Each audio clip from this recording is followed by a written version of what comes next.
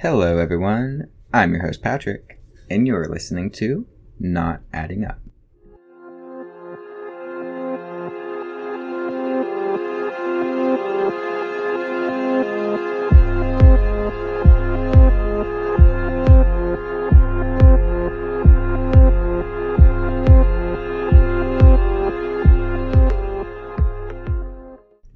And today I am covering another installment of the Oakland County Child Killer, and I am joined by my friend Abby. Hey guys, I'm glad to be back for part 3. I can't wait to see what we have in store for today. Before we get back into the case, I just wanted to take a moment and thank all my listeners. So since my last episode has been released, it's been officially a month since I started this podcast. And I'm so happy with the response it's gotten this far. Oh, yay. I'm glad. As I said in the first episode, research is a passion of mine, and this gives me the opportunity to do what I love, and seeing that people enjoy it just makes me so happy. Yeah, I know you love to read and study a lot. So this is just a thank you to all my listeners for the support. And if you're looking for a new way to support the show and you're listening on Apple Podcasts or Spotify, leaving a 5-star review would be very appreciated and helps a lot. And I'm also in the process of starting a Patreon account where anyone who wishes can subscribe to different tiers for special access to Not Adding Up. Before I start getting into new information, I wanted to clarify that once again, I misspoke in the last episode. I had to do this last time. But so no, the murders did not take place from 1776 to 1977. They took place from 1976 to 1977. I misspoke. Yeah, I heard when I listened to it after you posted it. Well, I'm glad you noticed after the fact, Abby. That's very helpful. More importantly, however, is that Francis Sheldon, former owner of North Fox Island, was not punished after he fled the country following Jerry Richards' arrest. While the federal flight warrant was issued, a 2021 Detroit article says that he was never apprehended. So I remember you asked what a federal flight warrant was, and I was talking about how they brought them both back. Yeah. And I was still in the process of finishing up all my research, and they kind of jump back and forth between the different cases because there's, as we will get into in this episode and the next episode, there is a clusterfuck of an investigation. Not to say that it was necessarily unorganized on all fronts, because there were definitely some fronts that were very put together and organized, but the amount of suspects and wild goose chases and tips that this case has always had has been massive, to say the least. Yeah, it seems like it's gone on for decades. Decades indeed. It's crazy. So I left you off with Richard Lawson, pedophile and violent criminal, talking with Corey Williams about the Oakland County Child Killer case. Okay. Do you remember? And Corey Williams was related to related to Tim. That the Corey Williams' somehow grandfather was friends with Christine Mihalik's family. Oh, okay. We talked about how Lawson tried to give his story to the police in the past, and they weren't really taking it. Do you remember that? Yeah. That's it, because it's an important part. We need to remember the fact that this man has been trying to give these names and talk about this for decades. Yeah, I remember that. Williams is the first man to really take him seriously and listen.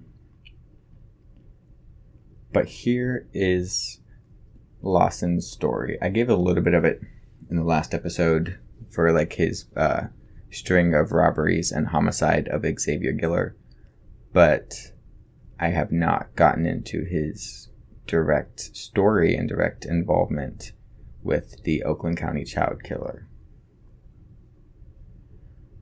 As I left you off in the last episode, he has the names of individuals who he says are associated with it. He says that they are 2 adult male pedophiles. One was the brains into boys, and one was the bronze, and they were into girls. The names of these 2 individuals are Ted Orr and Bob Moore. Oh, wow. So we haven't heard these names yet, have we? No, and like, isn't that just Ted or Bob Moore? Yeah, it sounds creepy. It sounds Rhyme, yeah. Ew. So he got these names from Lawson, and the hunt was on for Williams. Okay. He was like, this is great. I have new information to go off of. Right. So first he found Bob Moore. Okay. He found him, like... He found in the US? who he was. Okay. Bob Moore was a convicted pedophile connected with numerous child porn operations. However, in a bittersweet discovery, Williams found that Moore had died at the age of 55 in his home in 1996. So this is obviously really upsetting because we can't get any information from him. Yeah. But by the time his body was discovered, his dog had chewed him to bits. So, like... What? Yeah, good for that motherfucking dog. Yeah, that dog deserves an award. Some justice. Ted Orr, on the other hand, was a little harder to find. Oh. Mainly because Orr was an alias, and his actual last name was Lambergy. Williams would come to discover that Ted's last name was Lambergy after hours of sorting through over 20,000 paper case files.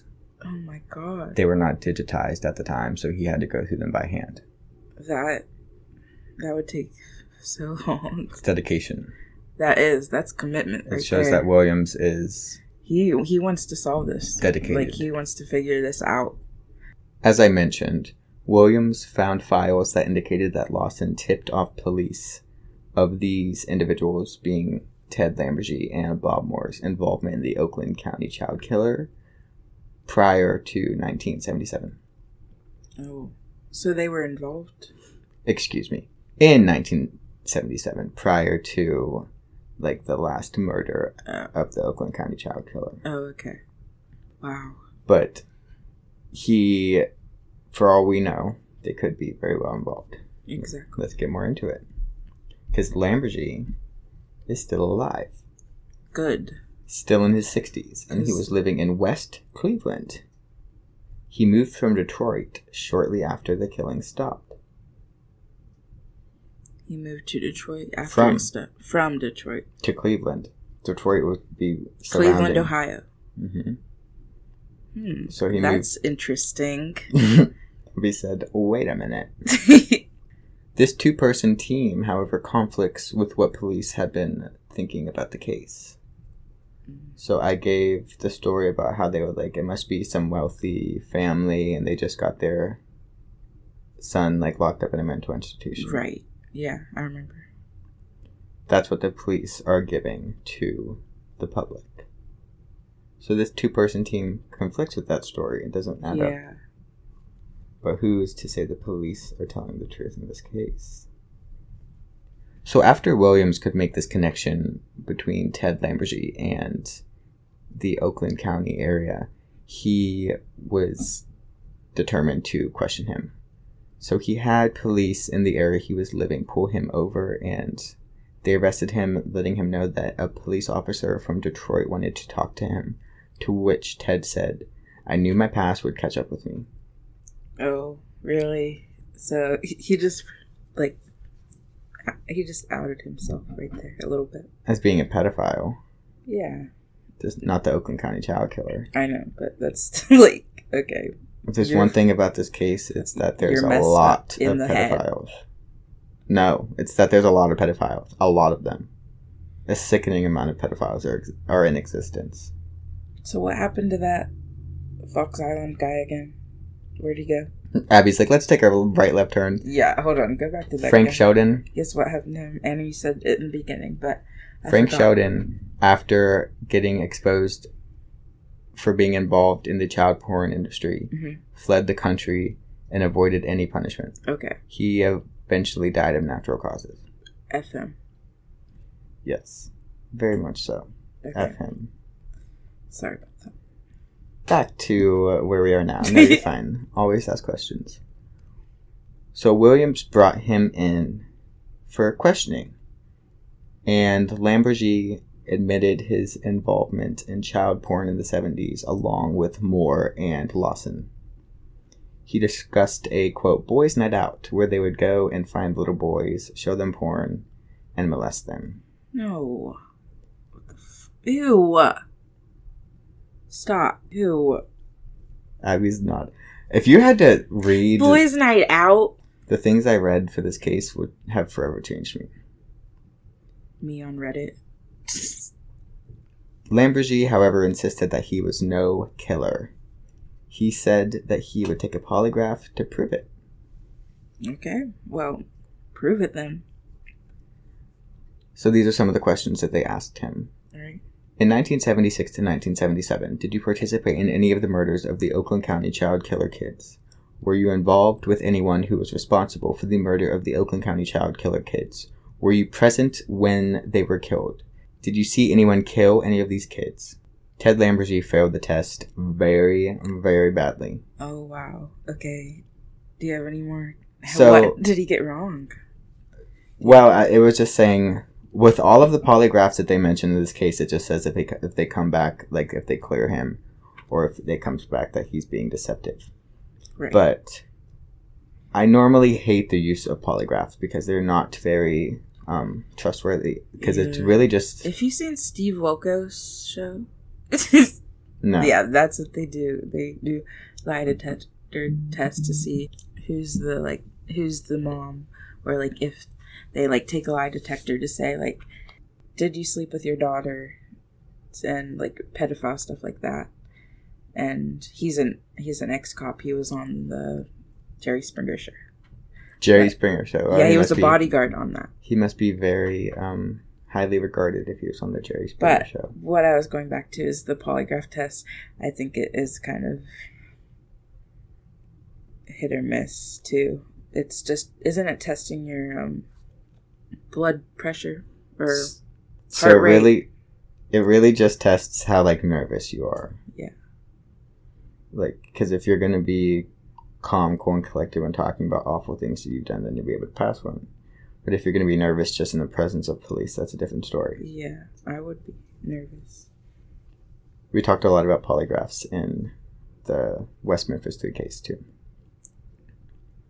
But he failed this one, and the reason I think it's interesting is because they had given polygraphs to over 300 different sex offenders over the 30-year investigation, and every single one of them passed. Really? So he is the first person to take a polygraph in connection to the Oakland County child killer case officially and fail out of 300, over 300. That's saying something. Lambergy admitted to over 8 dozen sexual assaults and could identify all his victims with a sickening clarity. However, continues to deny that he had anything to do with the Oakland County child killings. So in a follow-up investigation after he was initially brought in by Williams, Gary Gray from the Michigan State Police, do you remember him? Yeah. He takes charge of the investigation, while Williams had to watch through a one-way mirror, and Gray conducted the interrogation. Williams did all of the work for this case. He is the one who brought in this suspect through a cold case that he was investigating, and now he's being forced to sit on the side of a one-way mirror and watch this state police. He wasn't even allowed to just sit in there? Or, like, no, why? He had to be on the other side of the mirror. That's so messed up. He's the one that dedicated a big portion of his life to this case. This should give you an idea of the kind of power-hungry piece of shit that Gary Gray is. A quote from Williams regarding the matter is, "When it's your case, you take the confession." And that's pretty simple to understand. Yeah. Lambergy maintained for years that he had nothing to do with the Oakland County child killings. Even when he was facing over a dozen felonies with multiple life sentences, he decided not to take a plea deal that would have allowed him to choose where he goes into placement. And we all know that sex offenders, especially child sex offenders, do not do well in prison. Yeah, no. All he had to do was talk with police and take another polygraph, and they would have helped him. But he did not take the deal.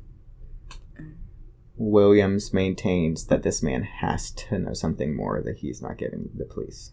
I think he knows more too. An interesting side note on Richard Lawson.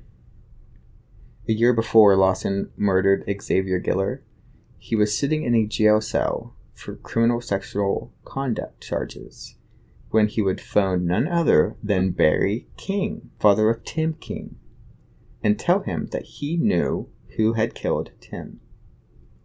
To which Barry King immediately called the police. The police officer that he called was Detective Don Stutt, who was a rookie during the time in the 1980s, but he would eventually work his way up to be chief of police of the area. So that's just a side note. So you told the police and they did nothing about it? That guy did nothing? Let me get there. Okay. We're being thorough. All right. We should understand. This is a 4-parter. Okay? All right. Okay. Okay. I'm explaining who Don Stutt is, Abby. Okay, Don Stutt. Here Don we go. Stutt. So what I was getting into before Abby so rudely interrupted me Whatever. was that in mid-September 1988, Barry King Stutt, the police officer I was just talking about, and another police officer sat down with Lawson for 2.5 hours. That's a long time. He told them how he became a child pedophile expert, which is what I was telling you about last time. How he kind of like spilled that story of how the police were working with him and like kind of giving him the green light on molesting children in order to get information. Yeah, but they weren't. No. That wasn't his duty. He just did it. And yeah. He described to them how this pedophile ring operated and estimated over 140 kids around the area were involved. Aww. Lawson names 4 individuals involved with the pedophile ring. All right. The first is a wealthy real estate executive named Francis Sheldon. We all know about him at this point. Yeah. He financed child porn, and he moved away to a remote island not long after. And this is Lawson's information in the 80s. That's wild. Okay, wait, that's actually not that wild, because they did know that he moved after, because it came out in 1976 that the Sheldon thing was happening, but he was making this connection. Lawson referred to the other killers not by name, but by number. And we can assume who 2 of these 3 men are, but one of them is still kind of a mystery to me. Number 1 was a gambler, trafficked cocaine, and just provided the children. So that's the one I'm still kind of confused about. Number 2 was an individual who made porn films in his apartment funded by Sheldon, and that would be Bob Moore, who died in the 90s and was eaten dead by his dogs. He wasn't eaten alive, but motherfucker was dead. But the second one, or the gambler one, we don't know their name. I don't. But there were so many people involved with this pedophile sex ring. I bet there was that hundreds and hundreds. And not all of them are involved with the Oakland County child killer case. Right. Most of them aren't. But they still are doing this shit. Lawson is saying these people are, though. Number 3 was a motor executive from Ford Motor capable of murder. And this was Ted Lambergy. Williams was absolutely dumbfounded at how well this lined up with what he learned over the last decade. He was even more horrified at the fact that it was not followed up on. There were so many times in this case when shit could have been figured out, I feel like. Okay, are you holding on to your pants? Are you sitting down? Yes. So Lawson made this connection just for it to be discarded by police. But in order for in exchange for cooperating with police, he was given immunity for charges that he was facing. These charges were child sexual assault charges. So he didn't have to... Let me repeat that. They dismissed his child sex offenses in exchange for information that they never followed up on. Do I need to say it a third time?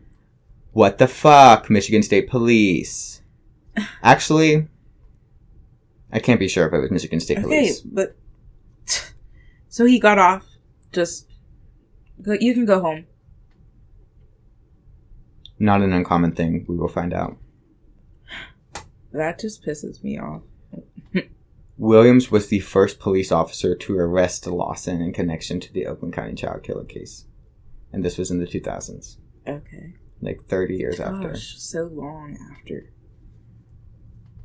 The piece of shit Lawson died in a prison cell in 2012. And he is not missed. No. Let's get back to this man drama between Corey Williams and Gary Gray.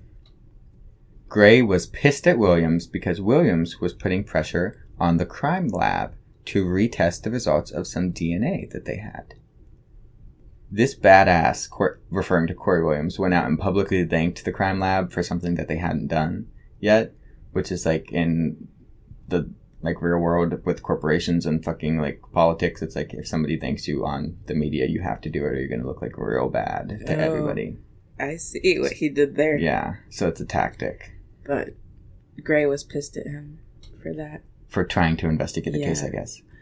Ew, I don't like him. Gray, he's probably in it, for all we know. Gray and the Michigan State Police also said he was too involved with the media and too involved with the families. Williams was fed up at this point and snapped straight back at Gray, reminding him that he works for the city of Livonia, not the Michigan State Police, and he's a volunteer on the Oakland County child killer case.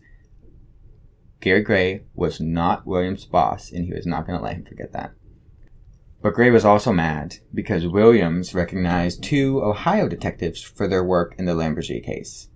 They were honored by the Livonia Police Department and other departments in Michigan. So, obviously, since it's not Michigan State Police or Michigan County getting credit for this, Gray was pissed. And Williams was confused because all he saw was great police officers who did great work. Yeah. That's that. Despite Williams having support from his police chief, a Detroit FBI agent, and the Wayne County prosecutor, Gray and the Michigan State Police decided to kick him off the task force for the Oakland County child killer case. They kicked off Williams? Me, bitch. Me. No! They can't.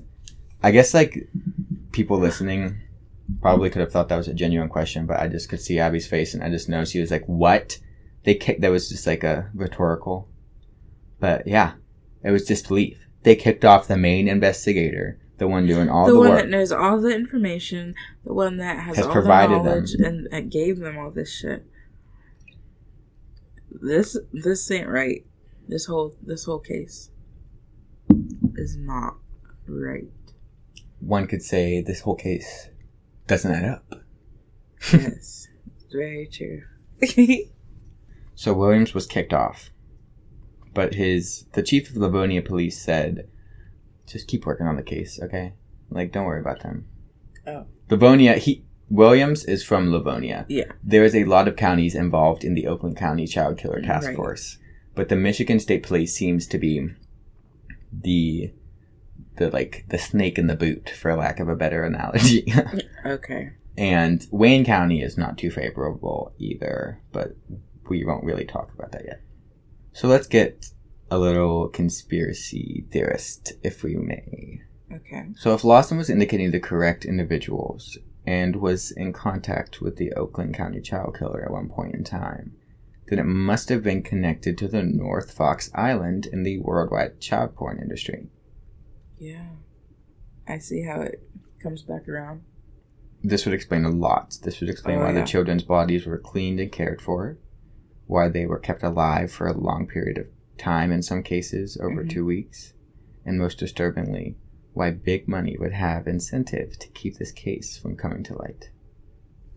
That sounds pretty interesting. But to this day, that is just a conspiracy theory, because police have found no connections officially between North Fox Island and the Oakland County child killer that they admit or acknowledge. Well, that's a good theory, I think. So while all of this is happening, the Kings, family of Tim King, have something for Corey Williams that is going to be of use in the investigation. As I mentioned in the last episode, the Kings played a vital role in the investigation, And in 2007, they received a vital piece of information that they only felt sharing with Corey Williams. At this point, they had a lot of distrust for the police, and especially Michigan State Police, because they felt really nothing had been done in the last 30 years for their brother. So her source for this information was Patrick Coffey, a longtime friend who was working in California as a polygraph expert. Patrick Coffey. Coffey decided on the career path of being a polygraph expert shortly after the murder of Tim King. He was so affected by this that he wanted to go into criminal investigation and make a difference. Good for him. He learned of a confession and a stroke of luck during a conversation with a man who claimed to have administered a test to the Oakland County child killer, another polygraph expert. Oh, okay. This man was named Larry Wasser. Wasser told Coffey when discussing the Oakland County child killer, "Well, I guess I can tell you this now, because the attorney is dead and the guy who did it is dead. I administered a test to the guy who killed your neighbor boy." Wow.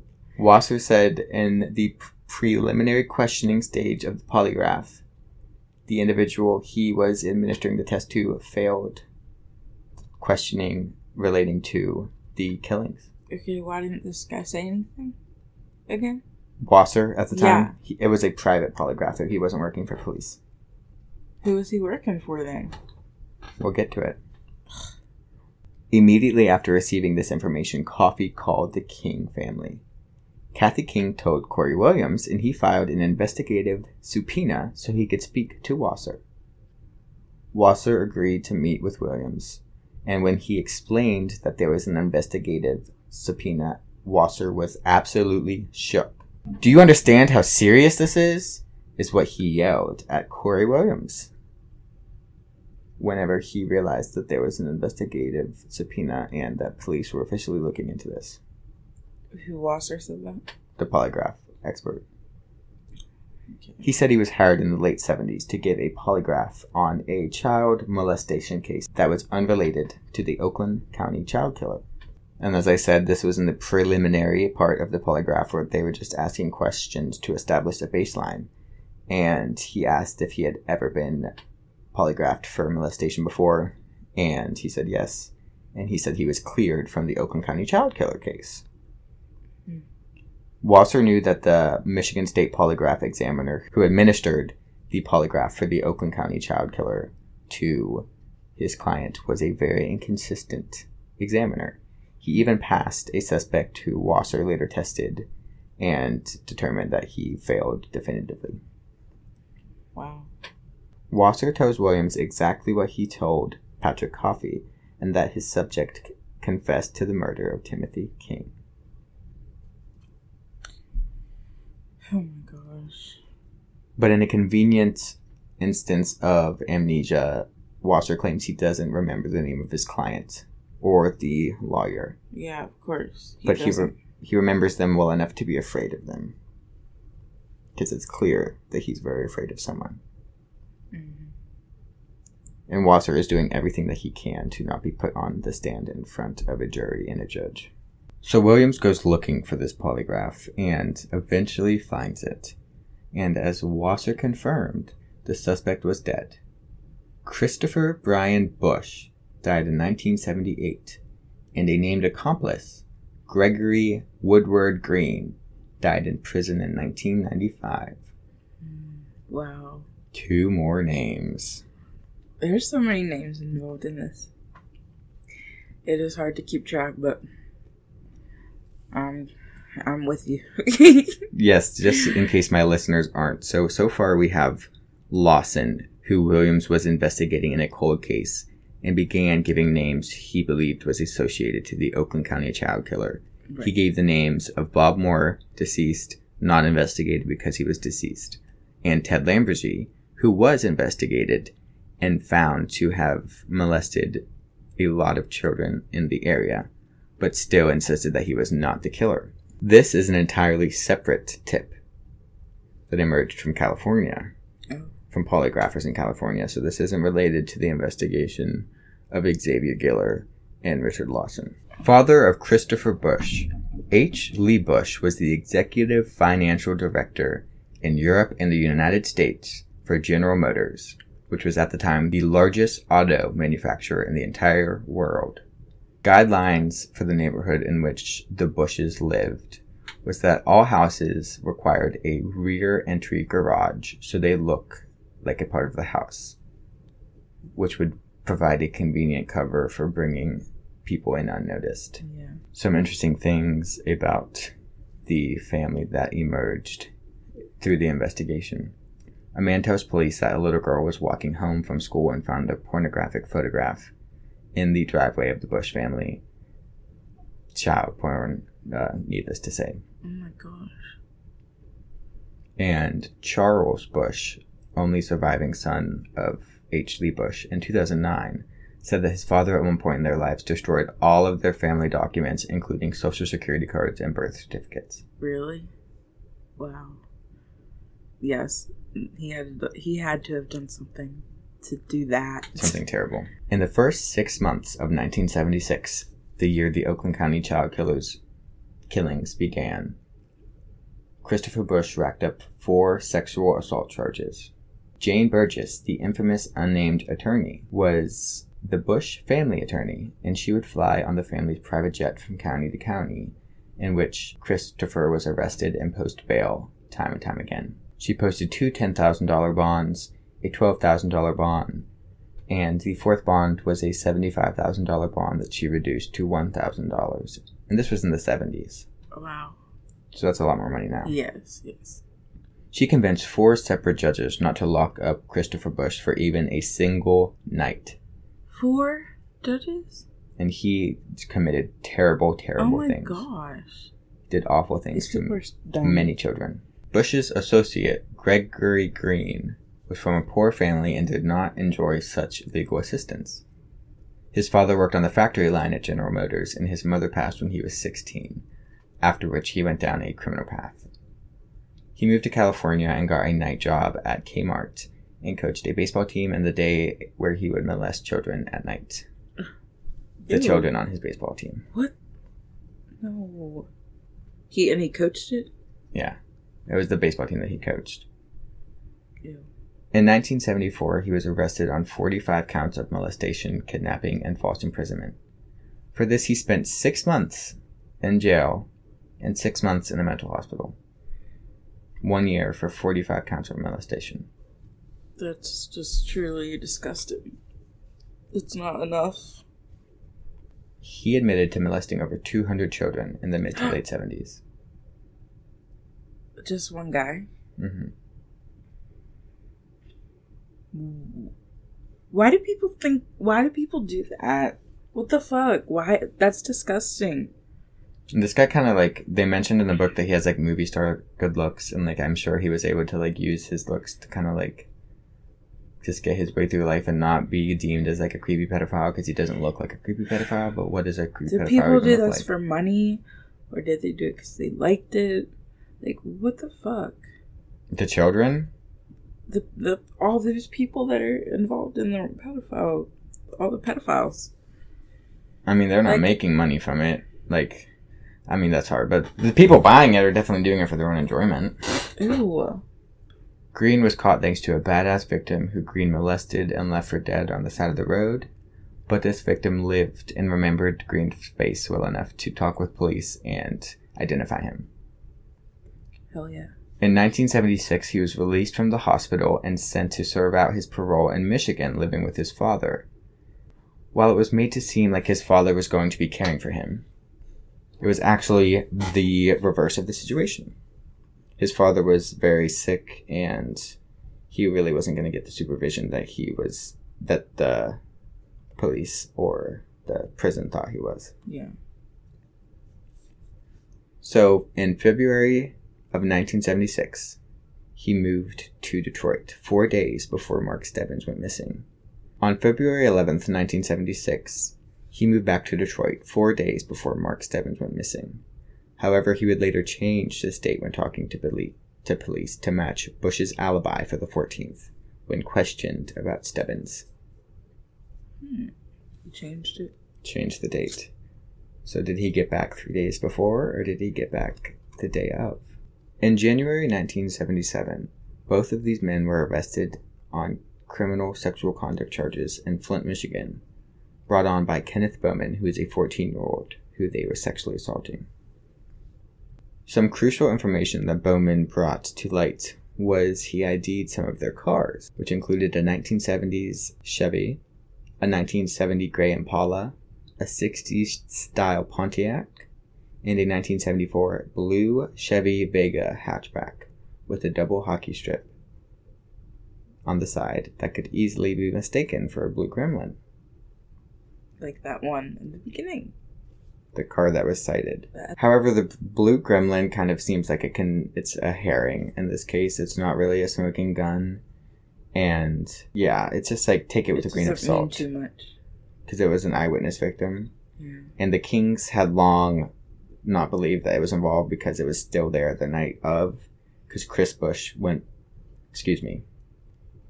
King went back to the pharmacy the night that Timothy King was murdered just to look, and he was just pissed off and went back with a baseball bat. And he was just like, who here? am I going to beat up? Exactly. Green passed 2 polygraphs regarding Mark Stebbins, so that clears him of that suspicion, at least.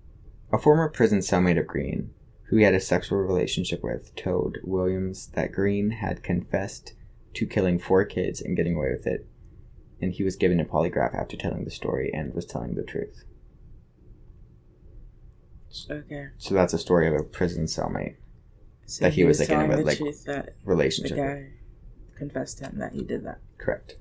Wow. Whether or not he did it, but he confessed to him that he did. Yes. Green blames Bush for the murder of Mark Stebbins. Green and Bush had been connected in numerous sexual assault charges in the past. When Chris Bush is arrested for the sexual assault of Christopher Bowman, he asked if he could go home to pick up some clothes before they went to the station. And the police asked if they could search his home. And he said that he had nothing to hide. So they went. They found 2 shotguns, neither of which matching the gauge that had killed Jill Robinson. They found a pound of weed and a suitcase with ropes, plastic, and other suspicious materials. And in the basement they found a massive amount of child porn. Yeah, I have nothing to hide. Clearly this man knew his money would get him off. Oh, I hate him. I hate him all. During his interrogation, he told the police that he discussed with Green their fantasy about kidnapping a boy, and he said if they were to act on the fantasy, they would work on alternating shifts so that they could always be with the child. Which would explain how they were kept for so long and nobody knew. Wow. Or saw the children. He said he had nothing to do with Mark Stebbins, however, and he said that he just flew back from England with his parents on the 14th, which is when Green changed his alibi to. Oh, okay. Christopher Bush also identified the Big Brother program, where he said a lot of pedophiles would find their victims this way, and along with the name of the program, he gave pickup sites that were common for pedophiles to pick up children. The pickup sites he gave were the locations of the Oakland County child killing abductions, which he listed in chronological order before Tim King even went missing. Oh my god. This is like slowly adding up. Like this is indicating a very widespread pedophile ring. Just like, it's like connecting in ways that are, I have chills. He admitting to picking up a child at all of the locations, but he was not admitting to killing any of them. This way he would have an alibi for each and every case if he was spotted. So Green passed his polygraph. Bush is also given a polygraph in January of 1977. Do you know who killed Mark? Did you ever have him with you? Are you withholding any information? He passed the polygraph and was deemed not involved with the murders. Bush and Green were then both cleared and not looked into any further by police in connection to the Oakland County child killer. If any more tips came in about the two, which they did, the tips were neglected to be filed, as the file that they had on them said cleared by polygraph. Bond was set at $75,000 for both men, which Bush's would be reduced to $1,000 and Green's would not. So let's talk about Wasser, the polygrapher, for a little bit more. Jane took Christopher Bush to see Wasser to have a private polygraph administered. The prosecutor initially was taking no plea deals in the Bowman case. But he had caved and received incentive from someone to back the hell off. And he received a 2-year probation for brutally raping a young child. Probation? 2-year probation. Excuse me. As Wasser told Coffey, the attorney and the client were both dead. So yes, Jane Burgess was dead by the time this part of the investigation is taking place. But they did speak with her husband. He said that Jane was well compensated by the Bush family, but not because they loved their son. These were cold and calculated people who only cared about their reputation. One of their sons, Christopher, was a horrible pedophile. One of their sons fell into alcohol and drug abuse and died at a young age. One of their sons was disowned and died of AIDS. And one of their sons they actually accept. But 3 out of 4 had died before they even died. Wow. So that tells you what kind of, just how they raised their children and the trauma that they put them through. Yeah, that's crazy. But they accepted one of them. That's weird. I think he was, probably better with business. Jane's husband said that Jane came to like Chris, and Chris liked her. Some sort of, sick sympathy, I guess. The Burgesses were even invited to the Bush's guest house, and they went out to, kind of take a vacation there, where Chris came in and, made them dinner at one point. Oh. Which is weird and scary. Yeah, that's creepy. Okay. Her husband says that he did not know that he was being investigated as the Oakland County child killer, but he believes that he could be involved. So, he's pointing fingers at him, too. Wow. Yes. So, as we said, they had both died before they can be investigated. Green dies of a heart attack in his prison cell at the age of 45. Oh. And Bush committed suicide, according to official records, at 27 in 1978. 4 weeks after this suicide, the Oakland County Task Force was disbanded. Coincidentally. Yeah. Coincidentally. And Bush's death is nothing but suspicious. It was estimated that he was dead for about 3 days before being discovered.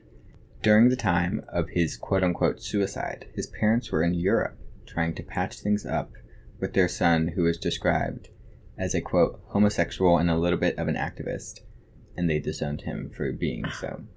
So let's get this straight. F them. A child molester predator is perfectly fine, and let's continue to enable him. But, a gay activist, oh God. God forbid. No, that's scary. That's... Go to jail. Do not collect Do not collect $200, you homo. No. That's... Okay. Your priorities are messed up. Yeah. That's fucked up. So this suicide, Bush shot himself in between the eyes with a shotgun. And his family and his coworkers says that he was not acting weird. And he even left his job for a better one recently, which indicates that he was not planning to commit suicide. This is a man who is also used to getting away with terrible, terrible things with a smack on the wrist, so we can't think that he's considering that he's going to be punished for these crimes. He already is also, not. With a shotgun, aren't those long? We'll get into that. Okay, because that's hard to actually shoot. my next point. It was also nearly impossible for him to shoot himself the way he was found laying in his bed, and he was shot between the eyes. And Williams looked at the aspects of the crime, and he was immediately suspicious of this. He was like, this is not making any sense. Yeah. And a study of the evidence found at the crime scene concluded that it was very suspicious. There was no significant blood splatter found at the scene, and there was a huge inconsistency in the reports about the number of bullet holes found in the body. Additionally, shots between the eye with a long-barreled weapon would have been extremely hard to achieve. Yeah. This is like freaking Kurt Cobain. Mm-hmm. Exactly. He was used a shotgun exactly. or whatever, but that's also like at a close range. Those things like really have a big impact. Mm-hmm. And like there was no blood splatter. Yeah, that does not make sense. Pinned to the wall next to his dead body was a drawing of a young boy that strongly resembled Mark Stebbins. The drawing? And the boy was in like a lot of pain. It was like a really sinister drawing. It was not like just a pleasant little drawing. There was also a rope found near his body with blood on them, and a single 12-gauge shotgun shell on the shelf in his bedroom. The same shell that was used to kill Jill Robinson and never found at the scene. Police believed that it was taken from the killer.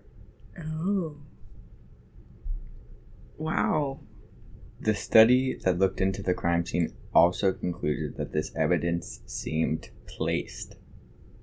Like, specifically sat there. Just yeah, like the drawing, the shotgun, the shell.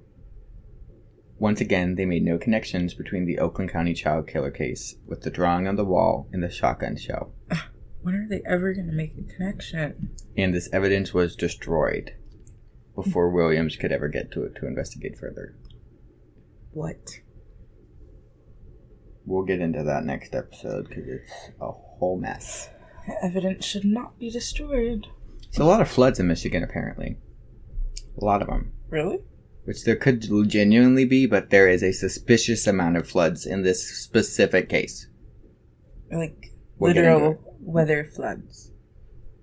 Like documentation of entire buildings of police records going missing and then documenting it. I thought you meant like water. That's what it is. That's what they're documenting. They're saying a flood destroyed all this evidence, but it happens multiple times. I see what you're saying. Okay. Williams had polygraph examiners of his own double-check the records of the polygraph that Wasser administered, and they came to the same conclusion and said that Christopher Bush was failing and lying, being deceptive about Mark Stebbins' murder. Quick trigger warning, we're going to get into a description of what a victim told Corey Williams. Kenneth Bowman, individual who got Christopher Bush and Gregory Green arrested, said that he remembers being forced to have sex with Timothy King after being showed a picture. Bowman also said that he was picked up by Ted Lambergy, which connects the three of them together. While continuing to look into the victims of Christopher Bush and Gregory Green, Corey Williams discovered James Gunnels. Gunnels told Williams that he was molested by Bush on numerous occasions and was showed child pornography at Bush's home theater. Gunnels also recalls playing basketball with his friends shortly after this assault, and a limo pulled up to them. It was Chris's mother, and she was waving money at him and telling him to get in the car so they could talk. Gunnels was obviously very frightened by this and ran away, but it's just crazy that this mother was trying to like hush some child that her son, her adult son, molested. Oh, wow. Gunnels claimed no relationship to Greg Green at all, but Williams says that he believes this is because Green actually has something against Gunnels, if you believe it or not. They referred to an interview with Green, and they asked him if, like, he wanted anybody dead. Probably this to be, like, to get him to admit to killing. He said his father and James Gunnels. Why is he so against him? So it's like, Gunnels said that Bush is the one who molested him, so Green is not being accused of molesting Gunnels, but Green does not like Gunnels for some reason. It's weird. Even stranger is DNA evidence, the first of any kind in this case, that is found to link James to the case. making it a question to everyone. Is this man a victim or a compliant assistant in the murders of these children? And that is where I'm going to leave you for part 3. No, I wanted to know. I wanted to know. So, we are leaving with DNA evidence, but I'm not leaving you with what kind of DNA evidence it is yet. Right. Yeah. Oh my gosh. This has been a wild ride. The next part, everybody, I promise, will be the last part. But since this investigation literally took 30 plus years, and it's just so wild and uncovered so much, I feel like, and I'm not even giving you all of it. Like, I'm telling you, if you want this full story, read the book, The Snow Killings. I had it linked in all of the show descriptions. So it is a great book on this case. It is a wealth of knowledge. And we're going to talk about the author of it even more in part 4. I'm going to be posting pictures relating to the case on my Instagram at podcastnau. That's at podcastnau. You can also find me on Facebook. I just created a Facebook page under Not Adding Up. And there's also a discussion group, the Not Adding Up discussion group, that you can look up on Facebook as well. I always love reading your guys' feedback and comments about the episode, so being active on Facebook or Instagram makes me really happy, and just giving me your feedback, how you feel about the cases, how you feel about the show, and it just really makes my day whenever I can read your guys' comments. I hope everybody is having a great morning, afternoon, or evening, and I hope that you all tune in again soon for another case that just does not add up. Thank